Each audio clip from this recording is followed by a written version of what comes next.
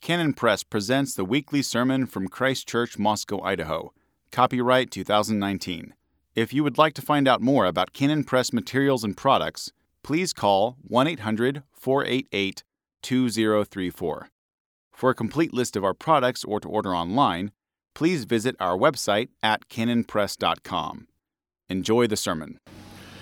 And all God's people said, Amen. Let us worship the triune God. Grace, mercy, and peace to you from God the Father, Son, and Holy Spirit. And also to you. The Lord executes righteousness and justice for all who are oppressed. He made known his ways to Moses, his acts to the children of Israel. Lift up your hearts. We lift them up to the Lord.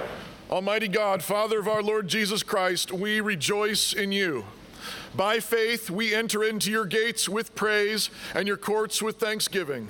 Our souls bless you, Lord, and all that is within us blesses your holy name. We will not forget all your benefits. You have forgiven us all our sins. You have healed us of so many sicknesses and diseases and infections. Your angels have guarded our path night and day so that our feet have not slipped. You have kept us safe in the water, on the road, in the air, and you have brought us home again and again and again. You have filled our mouths with good things, and you have crowned everything with your loving kindness and your tender mercies. You raise us up every morning with breath in our lungs and light in our eyes. You are slow to anger, you are patient with us, and you have extended your mercy from everlasting to everlasting, granting even your righteousness to our children's children.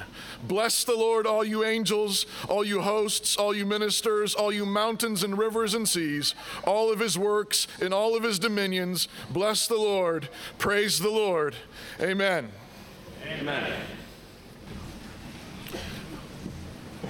From time to time, you may hear Pastor Wilson or myself end our prayer of confession with words like, if we regard sin in our lives, this prayer will be ineffectual.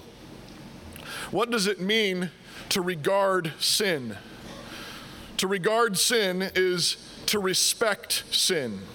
It means to let sin have some place in your heart or life. To regard sin is to make peace with sin.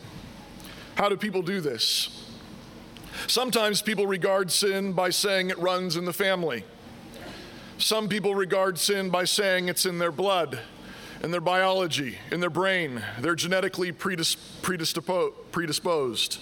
Other people regard sin by saying they have never experienced the world differently. They have always been this way, felt this way. It feels natural. It's just who they are. It's their personality type. Or sometimes we regard sin in our lives because the sin we need to repent of seems to be a virtue. Ever since Adam, sin has come naturally. It has infected all that we are, and holiness does not come naturally to any son or daughter of Adam. It seems so unnatural. Unfortunately, many people mistake common grace for saving grace in all of this. Some people can be naturally friendly, organized, strong leaders, self-disciplined, hardworking, all by common grace, supplied by the remnants of the image of God and natural revelation. And these virtues are frequently the devil's strongholds, because who needs to repent of their good work ethic? But when someone becomes a Christian, the Holy Spirit invades a person's soul and topples the reign of sin and death entirely. We become new creations, new men, new women. But when Jesus makes us new, our natural gifts are revealed to be covered in the flesh rot of self-righteousness and pride. That we do have some goodness in ourselves after all. But when Christ comes to reign, he makes war on all our death deeds, and especially the pride mold in our virtues. Jesus died and rose again so that we might be born again. And this means that everything must die first. This is necessary because we did inherit sin from our fathers, because of the sin in our blood, in our brains, because of the sin that comes so naturally, because of the leprosy that infects our virtues, because we have never actually experienced the world rightly until Christ makes us new. So as we prepare to confess our sins this morning, please turn to Chide Me, O Lord, No Longer, found on page 8. So as you're able, please kneel as we confess our sins together. The Lord is merciful and gracious, slow to anger and abounding in mercy. He will not always strive with us, nor will he keep his anger forever. He has not dealt with us according to our sins, nor punished us according to our iniquities. Father, we confess that we have frequently regarded sin in our lives. We have made peace with sin. We have kept a special protected place for some sins. We have ignored them, excused them, explained them away, or even sometimes defended them as virtues. Or we have been unwilling to surrender true virtues infected with pride for fear that our pride would actually have to die. Father, we don't want to regard any sin in our lives. We confess that we need your merciful conviction to see these things clearly. So wherever we have regarded sin as something we can do nothing about, something that just comes naturally, something in our personality or family or biology, please forgive us and wash us clean. And forgive us for calling our sinful wrath righteous anger. Forgive us for calling our critical spirit just telling the truth. Forgive us for calling our cowardice kindness, or for calling our fear prudence, or calling our laziness patience. And Father, forgive us for our pride, for keeping some small part of our own goodness. Grant us the freedom to throw it all away. And so we confess our individual sins to you now. Selah.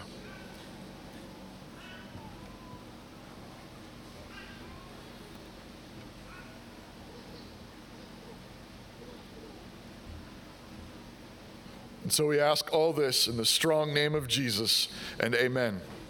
Amen. Please rise for the assurance of pardon. Colossians 1 says, "For by him all things were created that are in heaven and that are on earth, visible and invisible, whether thrones or dominions or principalities or powers. All things were created through him and for him, and he is before all things, and in him all things consist." If all things were created by him and he is before all things, then he is able to deal with all our sin. There's no sin so deep, so malignant, that he cannot wash you clean and set you free. And so I declare to you that your sins are forgiven through Christ. Thanks be to God. Amen. The text this morning is Psalm 108. These are the words of God. O God, my heart is fixed. I will sing and give praise, even with my glory. Awake, psaltery and harp. I myself will awake early. I will praise thee, O Lord, among the people, and I will sing praises unto thee among the nations. For thy mercy is great above the heavens, and thy truth reacheth unto the clouds.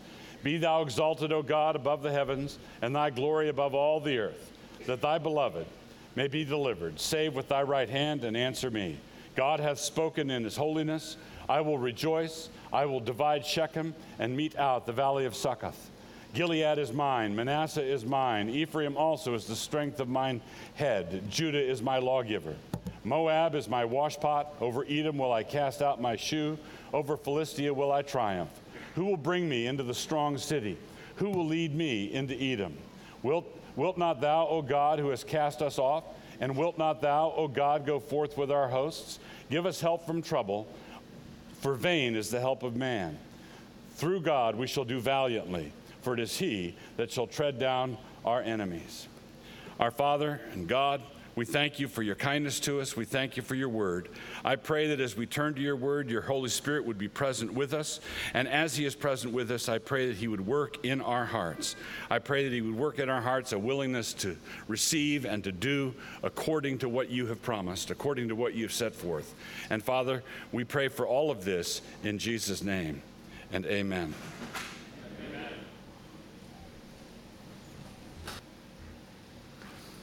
So, in this text, we have an interesting juxtaposition at the end of the psalm, and the juxtaposition is between what God does and what man does. What God does and what man does. There's a true theological balancing act that we have to do when we deal with these topics, and we're handling two very different sentiments, and both sentiments are found in Scripture. The first is the response of a humble servant of Christ. So likewise ye, when ye have done all those things which are commanded you, say, we are unprofitable servants. We have done that which was our duty to do. That's in Luke 17:10. So when we've done everything that Jesus told us to do, and in that passage, what he told us to do was to forgive somebody who wronged us grievously 7 times in one day, and Jesus said, forgive him. If he comes to you and seeks forgiveness, you forgive him. And of course, if someone sins against you 7 times in one day, long about episode 3 or 4, you would begin to suspect that they were not dealing with the root issues, right? They were apologizing for something they've done 3 times already that morning. And so when Jesus tells them to forgive this guy 7 times in one day, they say, Lord, increase our faith. If you increase our faith, then we'll think about doing what you said. And Jesus said, that's not how it works. You do what you're told. And when you've forgiven this guy 7 times in one day, you are to say, we are unprofitable servants. We were only being obedient. We were only doing Christianity 101. We were only doing what God told us, what Jesus told us to do. That's Luke 17:10. We are to say that we are unprofitable servants. That's what we say. And when we do that, we are doing no more than what we are told to say. But what does the Lord say to us? We say that we are unprofitable servants, but what does the Lord say to us? His Lord said unto him, well done, thou good and faithful servant. Thou hast been faithful over a few things. I will make thee ruler over many things. Enter thou into the joy of thy Lord. That's in Matthew 25:21. He says, well done, good and faithful servant. We say we are only unprofitable servants. We don't say we are unprofitable servants, now it's your turn, right? We don't say to him that's your cue. We say we're unprofitable, but we're only going through the motions, and now you say, well done, good and faithful servant, which is what we really think. No, God says what he says, and we're assigned to say what we are assigned to say. But there does appear to be a tension between the two. How do we resolve that tension? To paraphrase Spurgeon from a similar topic, we don't need to reconcile them really. Why reconcile friends? These two sentiments, where God says to us, well done, good and faithful servant, and we say to him, we were only doing what we were told to do, those are harmonized, and they're always harmonized as everything is harmonized in Christ. So let's consider this psalm verse by verse. First, the one who would worship God rightly should be settled in his intention. Oh God, my heart is fixed, the psalmist says. My heart is fixed. I will worship the Lord. I will praise the Lord. I will come before the Lord on the Lord's day. I will pour it all out before him. My heart is fixed on this. I am intent on this. The psalmist will sing and praise, and he will do so with his glory, it says. He will do so with his glory in the first verse, and the glory there is likely his tongue. Is likely his tongue. I'm going to praise God with my glory. The faculty of speech is something that God, it's not something that evolved. It is something that God bequeathed to us. God gave it to us. It is a creational feature, and it is the glory of man that he can speak. So, he will praise God with his glory. He wakes up his instruments in the morning in order to give himself to the task. He wakes himself up early to do it. Verse 2. So I wake up my instruments and I wake myself up so that I can praise the Lord, and so I can start the day off by praising the Lord. He will praise God among the people. He will sing praises among the nations. Verse 3. God's mercy is great above the heavens. God's mercy is great above the heavens, and his truth stacks up to the clouds. Verse 4. The exaltation that is rendered to God, therefore, ought to reach as high as his mercy and truth do, verse 5, which is above the heavens, which is above the earth. Why do we praise God to the heavens? Well, that's because that's how great his mercy is. That's how tall his truth and his mercy reach. The psalmist refers to himself here as God's beloved, and he asks God to save him with his right hand. Answer me, he says, verse 6. Answer me. God is holy, and he speaks in his holiness, verse 7. So you look at verse 6, you see that holy impatience, not unholy impatience, but the holy impatience that is so frequently found in the Psalms. God, what are you doing? God, where are you? I'm your servant. I'm your beloved. Why aren't you answering my prayer faster? Why aren't you coming to me faster? There's a holy impatience that is modeled for us in the Psalms, and when we're instructed, taught to sing the Psalms, we're being taught and instructed to sing and pray that way. Not with a grumbling impatience, but with a holy impatience. Answer me, verse 6. And then he says in the next breath, God is holy, and he speaks in his holiness, verse 7. Then David, as king, rejoices in what God has given to him. He rejoices in it. God has given him Shechem. God has given him the valley of Succoth in verse 7. Gilead and Manasseh are now his, verse 8. Ephraim is the strength of his head, verse 8. And Judah is his lawgiver, verse 8. You remember that the scepter will not depart from Judah. Judah is the royal tribe. So Judah is his lawgiver, verse 8. We then come to an odd image of a washpot and a thrown shoe. You may have noticed this before when you're doing your faithful Bible reading. Over Edom I will cast my shoe. What is that about? Well, I take it this way. Moab is an enemy of Israel. Edom was although they were related, they were an enemy of Israel. Moab is the basin that some slave uses to wash David's feet. And Edom is another slave who is stooping on the floor. David, having taken his shoe off for the washing, throws his shoe over the slave, verse 9. So Moab is a wash basin. Over Edom I throw my shoe. It's like their servants washing my feet, their slaves washing my feet. I have triumphed over them. And then he says Philistia has been defeated also, and David triumphs over Philistia in verse 9. So who's going to bring about this conquest of the strong city of Edom? So you see that David is speaking in faith here, because over Edom I throw my shoe, but it apparently hasn't happened yet. So who's going to bring this about? Verse 10, God, is it not you? Are you not the one who's going to do this for us? You've cast us off before, he says, but not now, not this time. Will you not go out with your armies? Verse 11, will you not go out with your armies? God, give us help in our trouble, for the help of man is vain and empty. Verse 12, the help of man is vain and empty. Now this is curious, because he's saying, God, will you not go out with our armies? Well, what are these armies?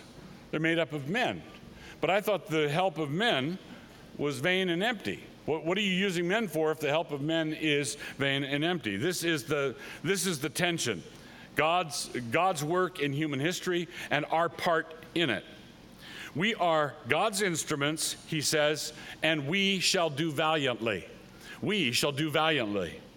We shall do valiantly because we are not really the ones doing it. It is he that shall tread down our enemies, verse 13. So we are going to defeat our enemies, and we are going to do valiantly, and historians will be able to point to our behavior and our conduct in that battle and say, look at them, they did valiantly. And we know that it wasn't us at all. We know that God was the one treading down his enemies, verse 13. So here's the balance, here's the tension within this psalm. Give us help from trouble, for vain is the help of man. Through God we shall do valiantly, for it is he that shall tread down our enemies. Notice how he is toggling back and forth. Men are useless, right? The help of the arm of the flesh is useless. The arm of the flesh shall do valiantly, for God is the one who equips the arm of the flesh, such that it's not the arm of the flesh at all. David is looking for tangible help in a physical battle. He's looking for tangible help in a physical battle where men will die. There will be spears and arrows, and there will be weapons of war in this battle. So he's looking for tangible help from God in this battle. How can he take this strong city in Edom? And so he asks for the help of God in this trouble because, as he says, the help of man is vain. The help of man is vain. Vain, futile, worthless, inconsequential. The victory, when it comes, is through God. The victory is through God. David says that it is through God because God, is the one who's going to tread down the enemy.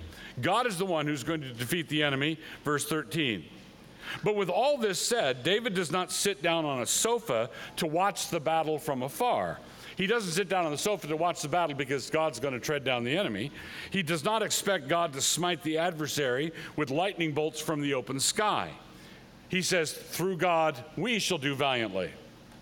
Now, just a parenthetical comment. There are times, this is a lesson that we desperately need to learn, that God is the one who does it.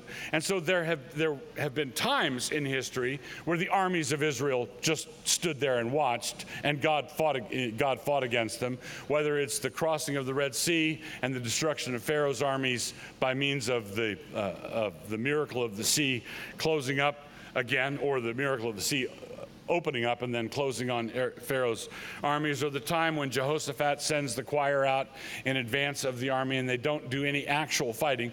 There are times when it appears that God says, look, stand back and watch this, because you need to understand that I hold all power in heaven and on earth. But that's not how it happens most of the time. Most of the time, God uses instruments. God uses men who are doing things. But God is the one doing it all the time. Sometimes God says to men, stand back and I will do it, and you will see that I did it. Other times he says, I want you to do it, and I want you to remember that when you are doing it, I am doing it. When you're doing it, you're not the one who makes it happen. In the Psalms also, if the Lord is not building the house, the one who builds it labors in vain. So you can have all the hammers and saws and wood and brick that you want. You can gather it all up. But unless the Lord is working through the instrumentality of the workers, it's not going to happen. It's not going to get done. So here is the back and forth. What is God doing? Everything. What are we doing?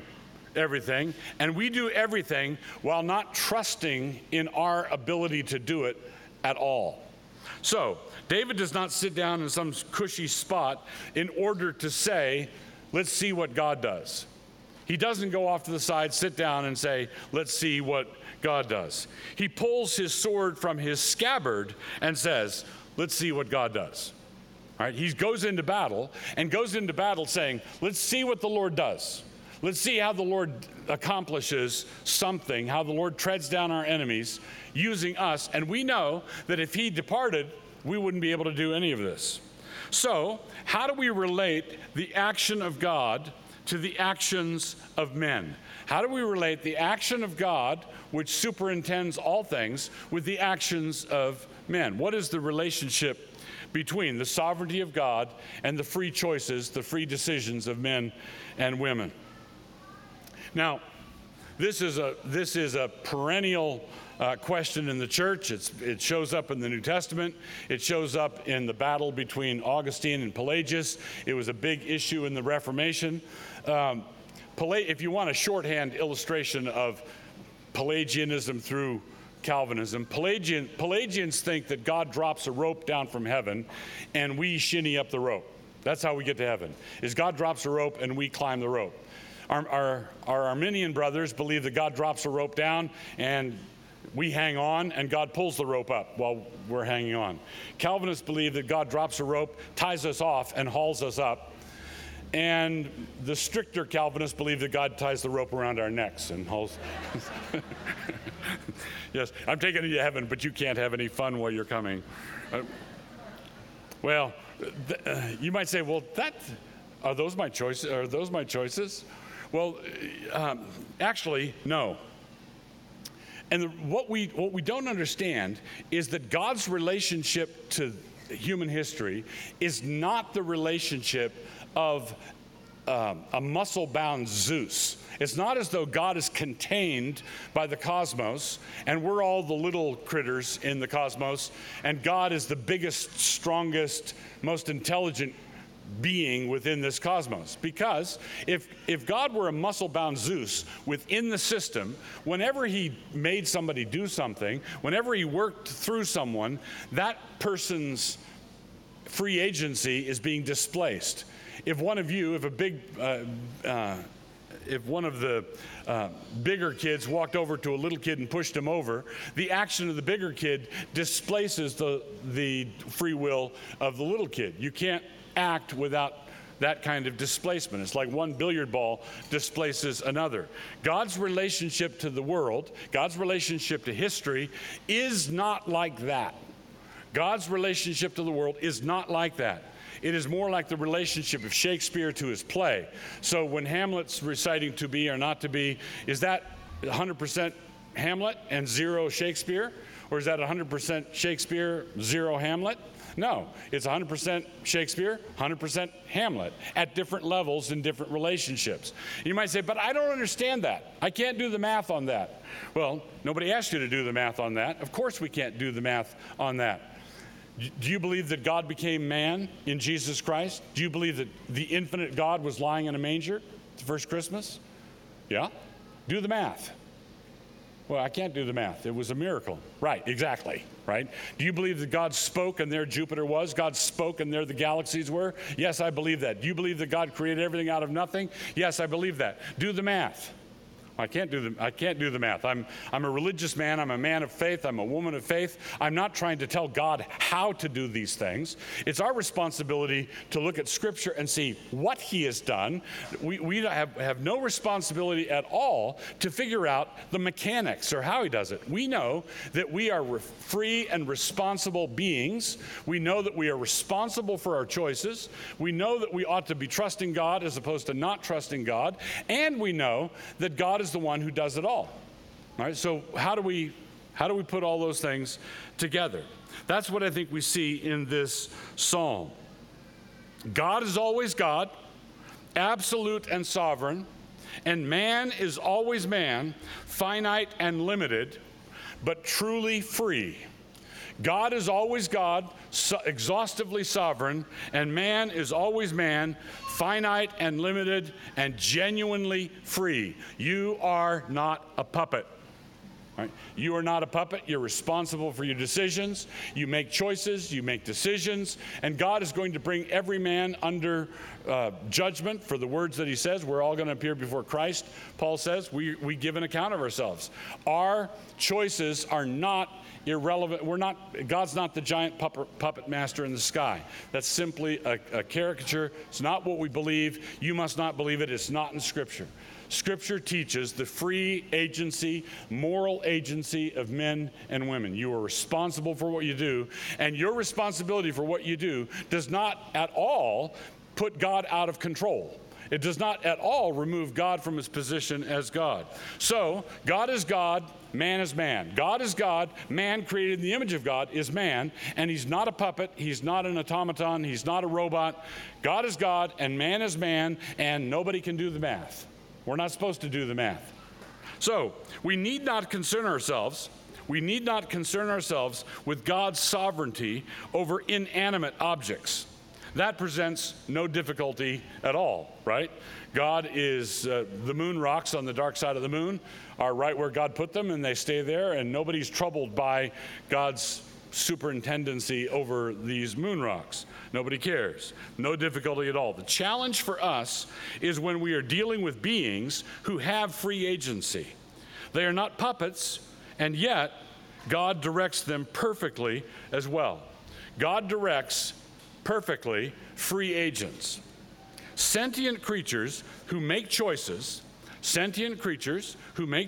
are divided into two categories. Rebels on the one hand, and sons and daughters on the other. Rebels on the one hand, people who are fighting God's determinations, who are against him, who want to overthrow him. rebels on the one hand and sons and daughters on the other. The rebels choose wickedly, and they are responsible and accountable for their choices. They choose wickedly, but their choices, the consequence of their choices, are overridden by God such that they accomplish the opposite of what was intended. They intended to do God in. They intended to kill the Messiah. And their plot worked perfectly, except until when Jesus came back from the dead. Everything went smoothly until Jesus wrecked it all by rising from the dead. Remember Herod, Pontius Pilate, and all the Jews in Acts 4, 27 through 28. They only did what God's purpose and will determined beforehand should happen. So God, they thought they would get rid of Jesus. They would get rid of this troublesome prophet. And yet, God overrode what they did, accomplishing what? The salvation of the world. Caiaphas had no intention at all of being the instrument for saving the world. Judas was not trying to save the world. The devil was not trying to save the world. But they all did. If the rulers of this age, it says in 1 Corinthians 2:8, if the rulers of this age had known what the crucifixion would accomplish, they would not have engineered it. They all had true freedom. Caiaphas, Herod, Pontius Pilate, all the Jews, all of them had true freedom. They're responsible for their choices. What they didn't have was the freedom to win. What they didn't have was the freedom to be smarter than God. What they didn't have was the freedom to be wiser than God. They had the freedom to choose what they wanted to accomplish and to embrace what they wanted to accomplish. They had the freedom to attempt what they attempted. They did not have the freedom to win. That's how rebels are relegated. Rebels are relegated to the position of being tools in the hand of God. God accomplishes what he intends to accomplish, and the people who rebel against him are simply helping him to accomplish his purpose, a purpose that they do not understand. So much for rebels. But you're not in that position. You want to be sons and daughters. You don't want to be relegated with the rebels, right? Sons and daughters lay down their arms and surrender to him. In the course of his kindness to him, he gives them everything. But what he gives on the basis of our new justified status, he gives into us. What God gives us when we repent and believe, when we lay down our arms, when we say, God, have your way with me, I will believe what the word says to believe, I will do what the word says to do, I will be a faithful Christian, I will take your name on me in baptism, and I will be a disciple of Jesus Christ, and I will follow him to the end of the world.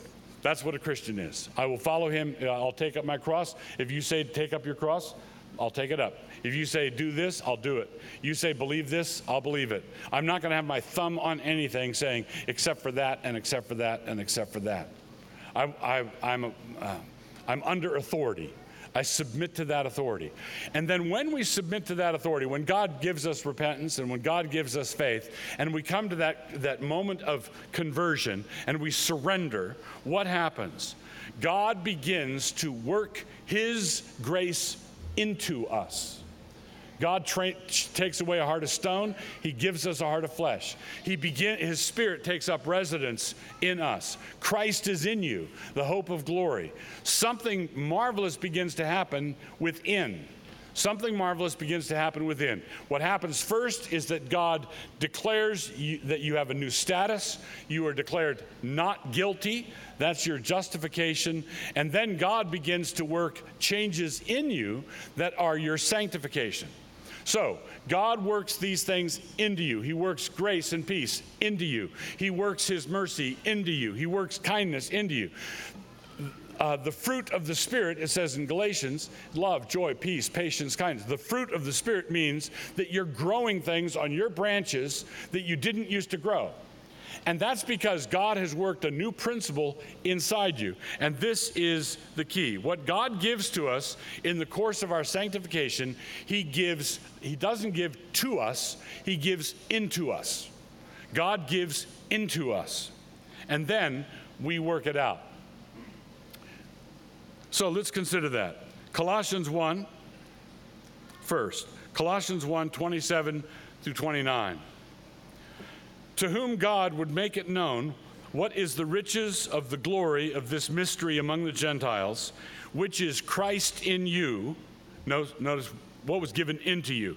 Christ was given into you, which is Christ in you, the hope of glory, whom we preach, warning every man and teaching every man in all wisdom, that we may present every man perfect in Christ Jesus.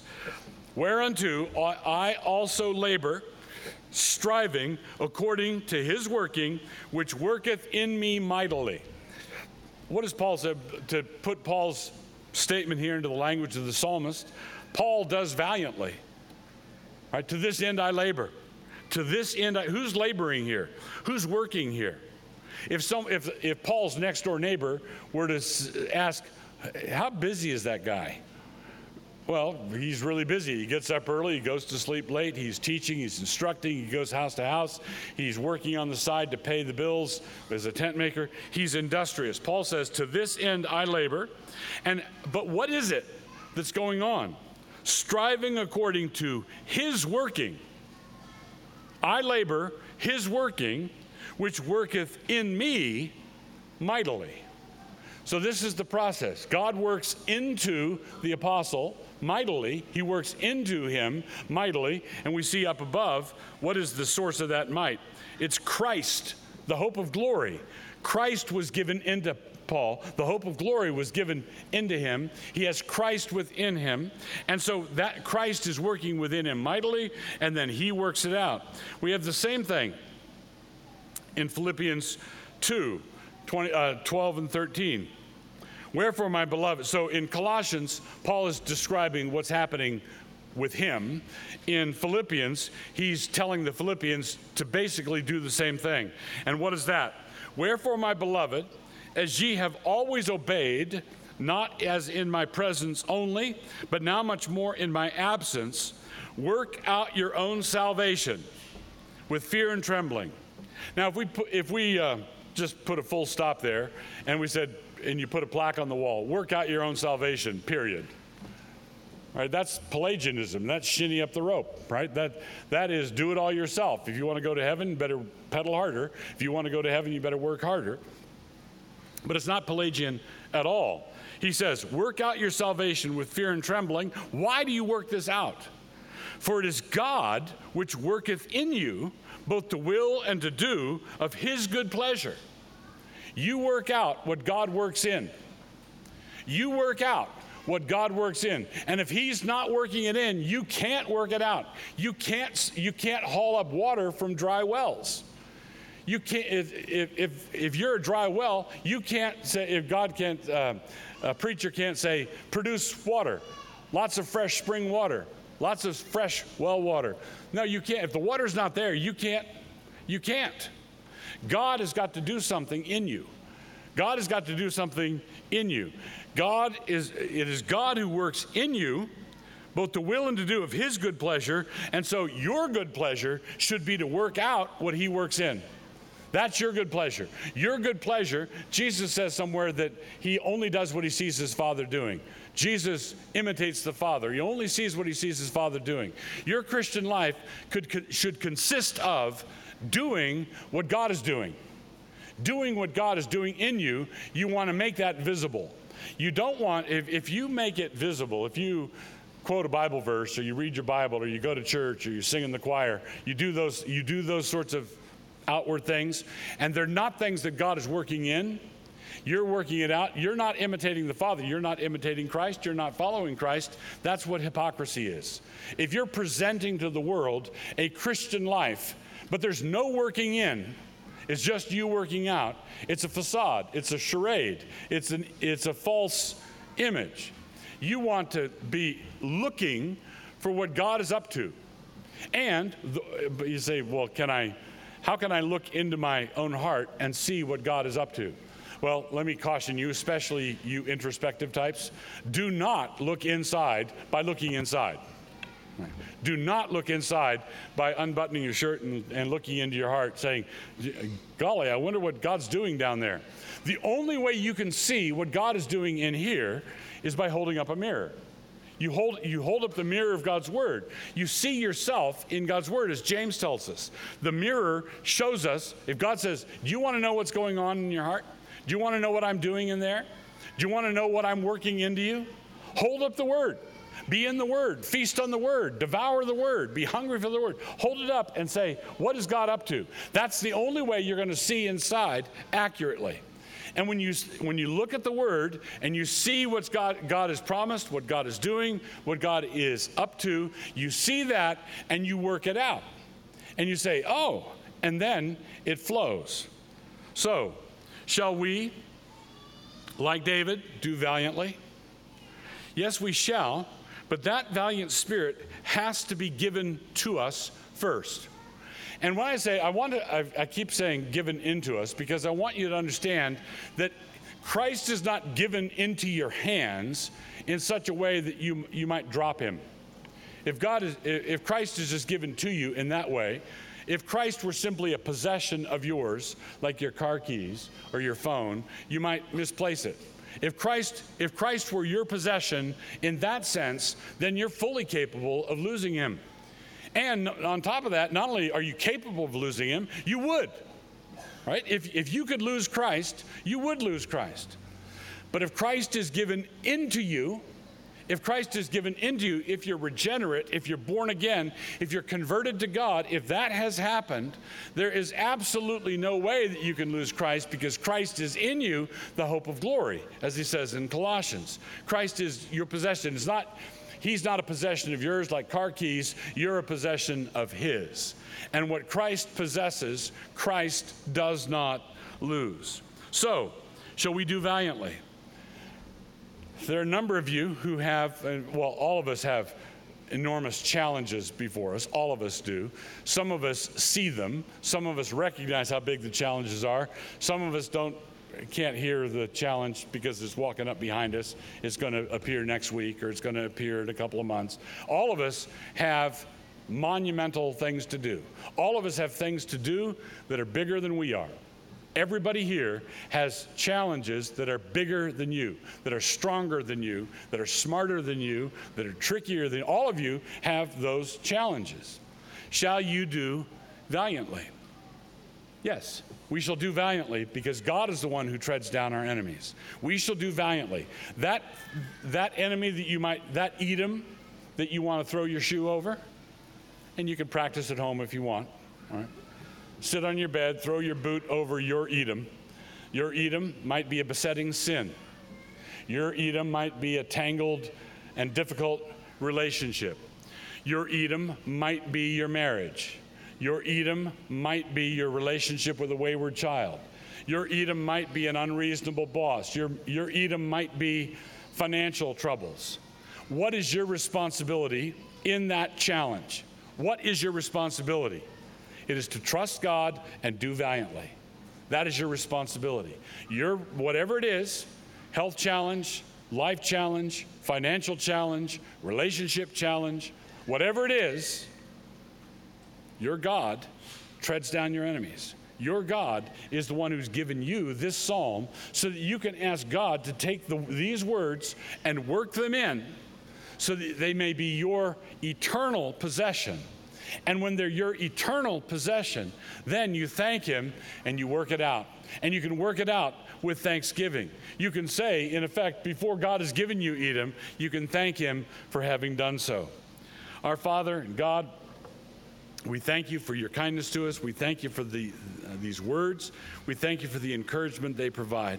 I pray you'd help us to understand them. I pray you'd help us to grapple with them rightly. And I pray that you'd be with everyone here who has got whatever challenge they have. I pray that you'd help us all see what you've given to us and see them by faith. And I pray that we would, in fact, do valiantly. You've been urged this morning to throw your shoes over whatever it is, right? You're supposed to throw your shoe over, your sandal over Edom. He said, whatever your trouble is, whatever your Edom is, you're supposed to throw your shoe there. And he said you could practice. And here's what I think you should do, rather than throwing shoes. You can throw shoes if you want, but I want you to give thanks for whatever your Edom is. So the charge this morning is to go out of here, whatever the Edom was. The Edom is your marriage, your children, the difficulty at work, the finances, the sickness, whatever the Edom is. The charge is give thanks to God that he has already prepared the victory for you in it. We are more than conquerors, Paul says, in all these things. So this is not a name it and claim it. This is a do you believe it? Do you believe in Jesus? Do you believe that he rose from the dead? Do you believe that he has already triumphed so that you might do valiantly?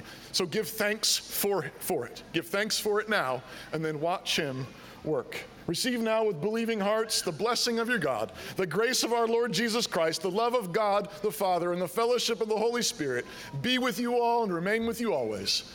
And amen. Amen.